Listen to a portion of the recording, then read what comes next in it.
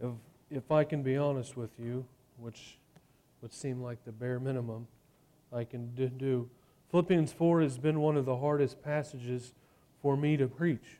I think from the Old Testament and the New Testament and the stories of Jesus and any of these things, this has been one of the hardest passages to preach, because week after week, the message that Paul shares with us just assaults my heart. It just comes after my heart at the weak places, at the strong places, at all the places that I try to hold on to things. It keeps coming and it keeps coming. He's not talking about behavior. Passages that talk about behavior I can handle, that say, do this and don't do that, and don't do this and do this, and act this way and live this way. I can handle that because I can look at my life and say, I do that, or I don't do that, or I'm lined up and I've done these things, right? And I can be proud even as those things. But in Philippians 4, at the end of this letter, Paul is not talking about behavior, but he's talking about our heart. At times in my study, as I'm preparing these, I just want to throw my notebook across the room, right? Sometimes I do throw it across the room, right? So be careful if you come visit. But because there's nothing like the Bible that can expose the idols in our heart. And Paul has done that, I think, and I've thought about that this week as I've seen all the flood waters go down. If you go and look and drive around the places and see where the flood waters come up, if you go down to Pennington Park, you can see the bridge now, but you couldn't cross the bridge. Why? Because it's covered in tree limbs and sand and trash and everything else that is picked up and brought with it along the way, right? And when something that powerful like water comes through, it just takes everything else with it, right? When the Word of Christ, when Jesus comes into our heart, and when the Word of God, through Bible study and prayer and Scripture study and memorization, all those things, when it comes into our heart, it comes in like a flood. And often when it comes in, it picks up all these things that we didn't even know were there, right? It sweeps out all of that trash, all of those things that we hold on to our heart. And Paul has done that in Philippians. He spent the last several verses at the end of Philippians thanking the church at Philippi. But he says earlier in the chapter, in verse 4, in chapter 4, he says, rejoice in the Lord always. Again I say, rejoice. He says, let your forbearing spirit be known to all men, right? Be anxious for nothing, he says. Okay, Paul, now we're getting personal.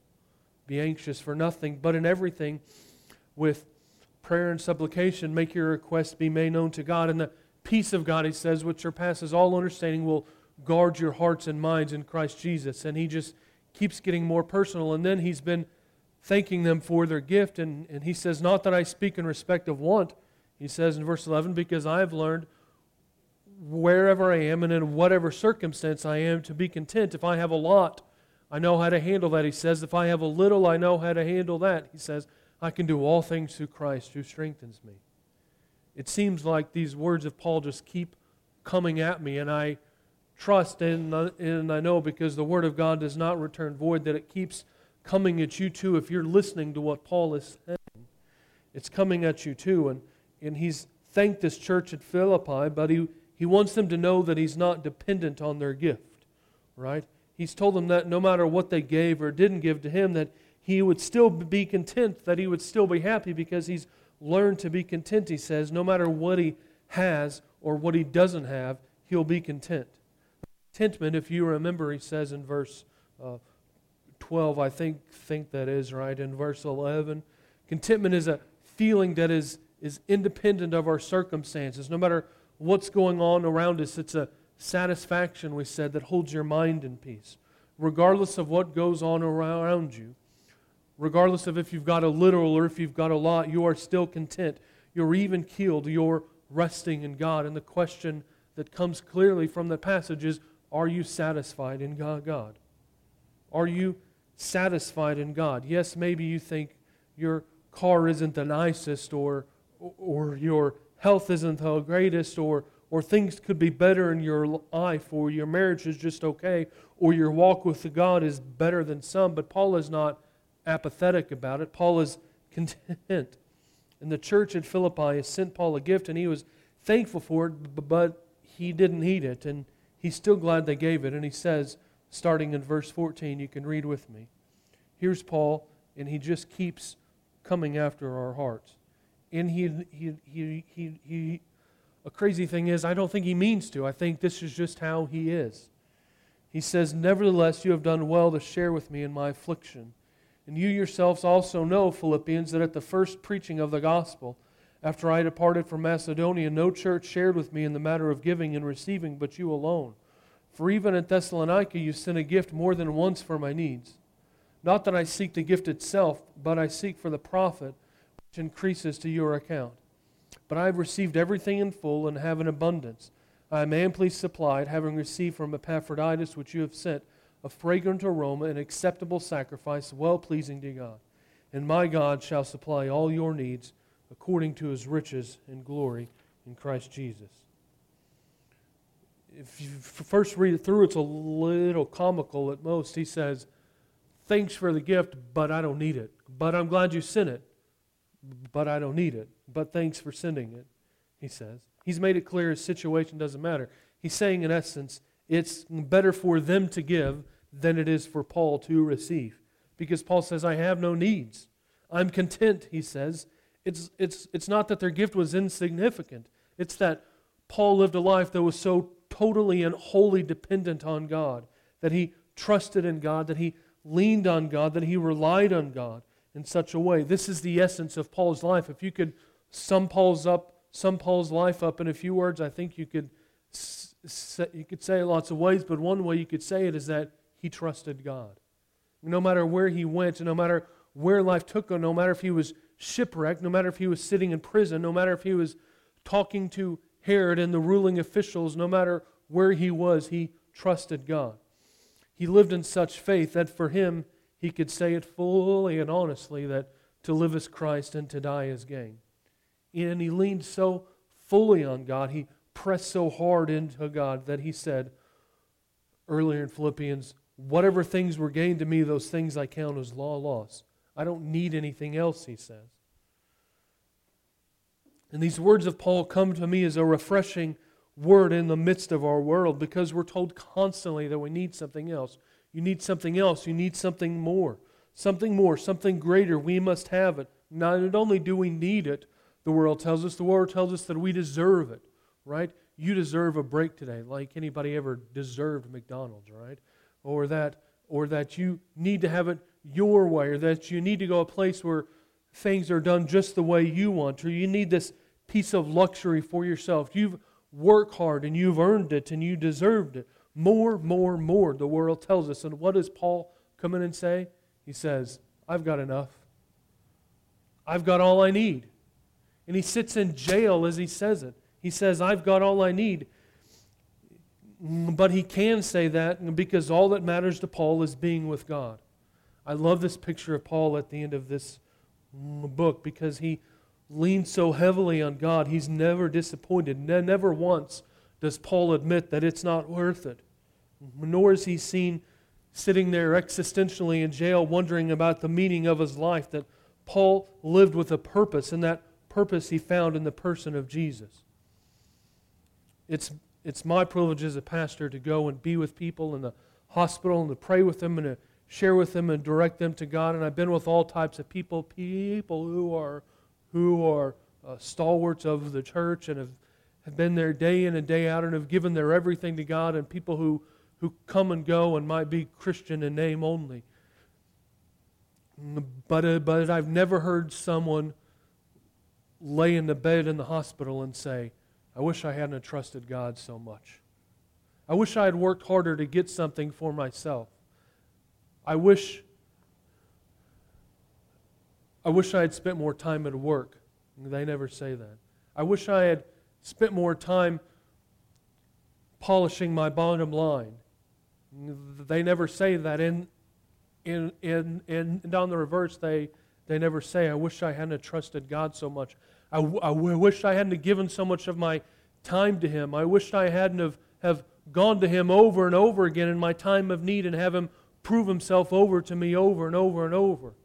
Paul, even as he sits in jail, can say this, right? He says, I don't need anything else, but I'm glad you gave it. Why? Because he says in verse 17, not that I seek the gift itself, I seek the profit which increases to your account. Giving does the church good, does a body good, right, says Paul. Right? You remember those commercials, milk does a body good, right? Even though I don't need it, Paul says, I want you to give it because giving does you good. Because to give is to trust God, especially when it's given to God. Make no mistake that they gave to Paul, but they weren't really giving to Paul, they were giving to God. And Paul says, I received what you sent with Epaphroditus, and he says it's a fragrant aroma, an acceptable sacrifice, well-pleasing to God. They were giving it to Paul, but really they were giving it to God through Paul, right? And then their generosity was and is a test. It's an expression of their faith, and it's the same for us as well. Because if we really believe the gospel, if we really believe the good news of Jesus, if we really believe this, then we must believe that there is nothing of greater importance in the spread of the gospel. We don't know, it doesn't tell us anything if the church at Philippi was wealthy. We have a few clues from Acts when Paul went there to start this church. We know that there was probably blue-collar people, that there was probably white-collar people. From other writings of Paul and in churches like this, there was slaves and there was rich and there was everyone in between. But their level of wealth doesn't matter.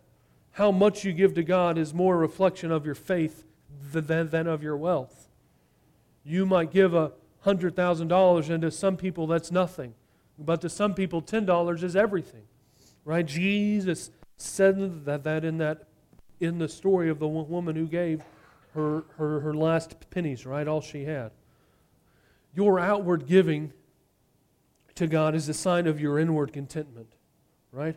Are you satisfied? Is your mind held at peace by what Christ has done for you? And can you give to God in such a way? Right? Or do you think you need more? Or do you think you need to hold on to it for yourself? You think you need to hold on for these things, right? And to be clear, God does not need your money, right? God does not need your money. What He wants is your heart.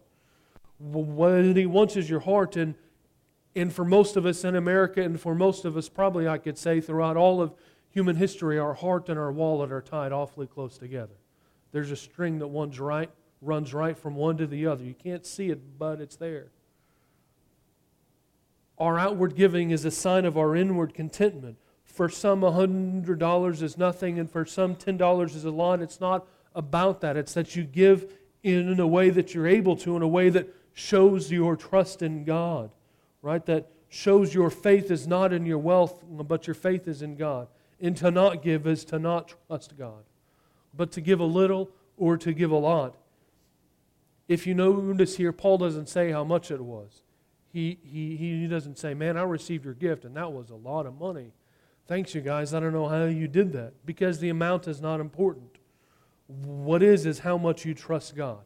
You get the difference?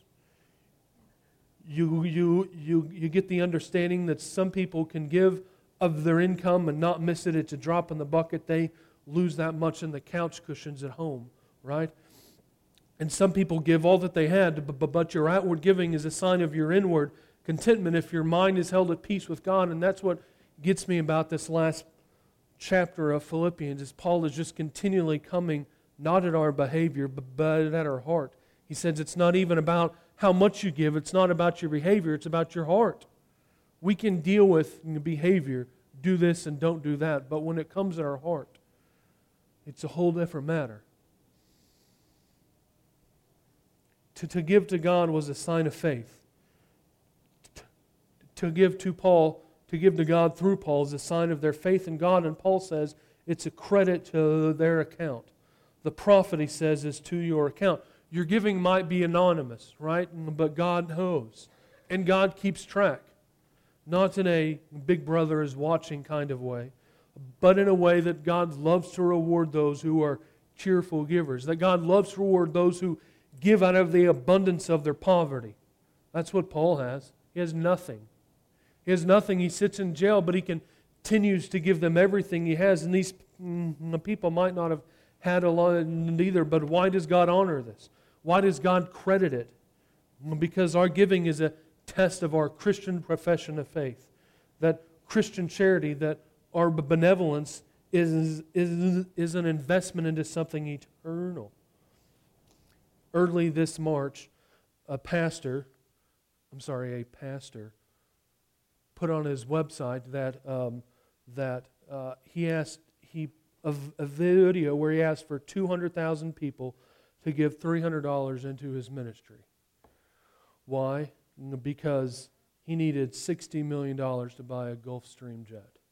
That's what God wanted for him. He says, Creflo Dollar asked for people, his name's not Creflo Penny, right? Creflo Dollar. Asked for people to give to help him buy a jet so he can travel to spread the gospel, he said. This quickly went viral on the internet like things do, and not long after that it was taken down. But just this past week I saw he put it back up and said, well, we have high standards of excellence in our ministry, and God wants us to have this jet, and He wants you to help us buy it. And so He's asking for this $60 million, right? Means I've got a few things to bring up at next business meeting, but contrast that with me for a minute with Paul, who's in jail, who's in shackles, in prison, and he says, I don't need your gift.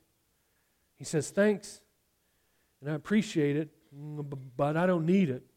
Paul hasn't put up a fundraiser page asking to help people to raise money to get him out of prison. He travels all over the world, and he sleeps, and he makes tents for himself to raise money for himself. And there's people out there, pastors, and I don't think it's right that they call themselves men of God even, asking for this money to buy a jet so they can travel around, right? And here's Paul, who is our example, who is our guide, who is in Scripture, and he sits here and he says, I've learned in whatsoever state I am to be content. If Paul can be content in prison, surely this pastor can be content in coach, right? Surely. But Paul says, I don't need your gift. But when you give to me, he says, you're investing not in property. When you give to God, you're investing not in property and tangible things that you can hold on to, but you're investing in something eternal. Because to give because you hope to get something in return is selfish. It's self-centered. We teach our children that you give even if you don't think you'll get something in return, but then we turn and we do it to God. You give because God deserves your everything. Paul gave his everything and he ended up in jail, right? I've heard too many sermons that sounded in line with this pastor. I've heard sermons saying, they preach them from Malachi and elsewhere, that they say, you give because in the offering time, because if you give to a church that God will bless you back. It makes me sick. Paul gave everything he had and he ended up in jail. You don't hear many sermons like that, even from myself. Make sure and give your offering this morning when the plate comes by. You could end up in jail for it. Our time of offering that we give is not a quid pro quo with God, that you scratch my back and I'll scratch yours. It's giving to God, even though He doesn't need it, but because He deserves it. That Paul has said, I've learned to be content in whatever state I am. Not only that, this helps us rely on God, right? To be put in a spot where God must come through or else. Giving does a body good, a Christian body, a church body, because it makes us rely on God. And then Paul says in verse 19, my God, right? That's next week. We'll get to that. My God shall supply all your needs according to His riches and glory in Christ Jesus. My God. This all goes back to the beginning of the chapter, to what Paul says as a Christian should look like. Be anxious for nothing, he says, because God will take care of you. Make your requests known to God, he says, because God will take care of you, because the peace of God, which surpasses all understanding, will guard your hearts and minds in Christ Jesus. Avoid any worries or anxieties, he says, about how you will make it in the world. Rejoice, he says. We can give freely, we can give generously in faith because we know that God has our back. We know that Jesus says in Matthew 6 that give no thought to tomorrow, He says, for today has enough worries of its own. Amen to that. Today has enough worries of its own. I can't even think about tomorrow. But Jesus is saying it in such a way, you don't even need to worry about tomorrow. God is taking care of that. Because as a child of God, I know that God cares for me. For me. If you are here and you don't feel that anyone cares about you, I tell you that God does. This doesn't mean that you can go blow your money at the casino and expect God to grant you, right, to save you. He gave you what you needed and you blew it, and people do that all the time, but this comes down to the old saying, right, you can't outgive God, right? I dare you to try and do it, and to know above all, Christian, that God is concerned about you, but ultimately, in this verse, what Paul says, my God shall supply all your needs according to His riches and glory in Christ Jesus. This isn't really about money. This isn't really about money. This is about Jesus. Because if you have Jesus, you have everything that you need. That's the gospel. That's the promise of the gospel. Though we said before, the good news of the gospel is not God gives you everything you want. It's that God is everything you need. It's that in Him you have everything. And so why do we often go out and we search for more? Because we don't fully know Him. Because we don't fully know who Jesus is. Because in the end, if we trust in other things, it's just for one simple matter. It's because we don't believe Jesus is worth it. Jesus gave the parable in the Gospels of the man who found a treasure hidden in a field and went and sold everything he had to go and buy this field. Everything he had. Can you imagine selling everything you have? Right? I go to garage sales and I see what people sell. Most of what we have and what you have, it's just junk. All right? I mean, it's my junk, but it's just junk. Right? Selling everything you have in order to go buy this field. Why would he do that? His family and friends probably didn't understand him. Why would he do this? Because he knew that what was in the field was more valuable than everything he owned. If we're seeking other things besides God, it's because we don't believe God is that valuable. It's because we don't believe Jesus is that valuable. This is not ultimately about money. It's ultimately about Jesus. We just sang that this morning. You alone are my strength and my shield. To you alone may my spirit yield. You alone are my heart's desire. You alone are the real joy giver. You alone are the apple of my eye. Can you sing that? Can you sing those words? All that thrills my soul is Jesus.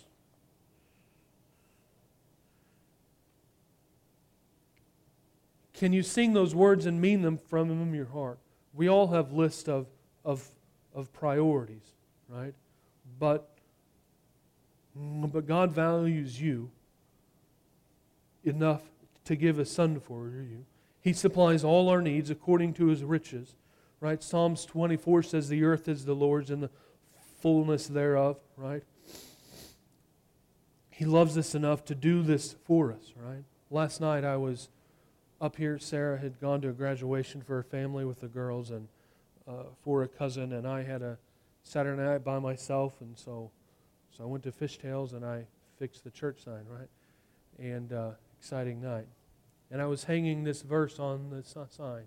But my God shall supply all your needs according to His riches in Christ Jesus.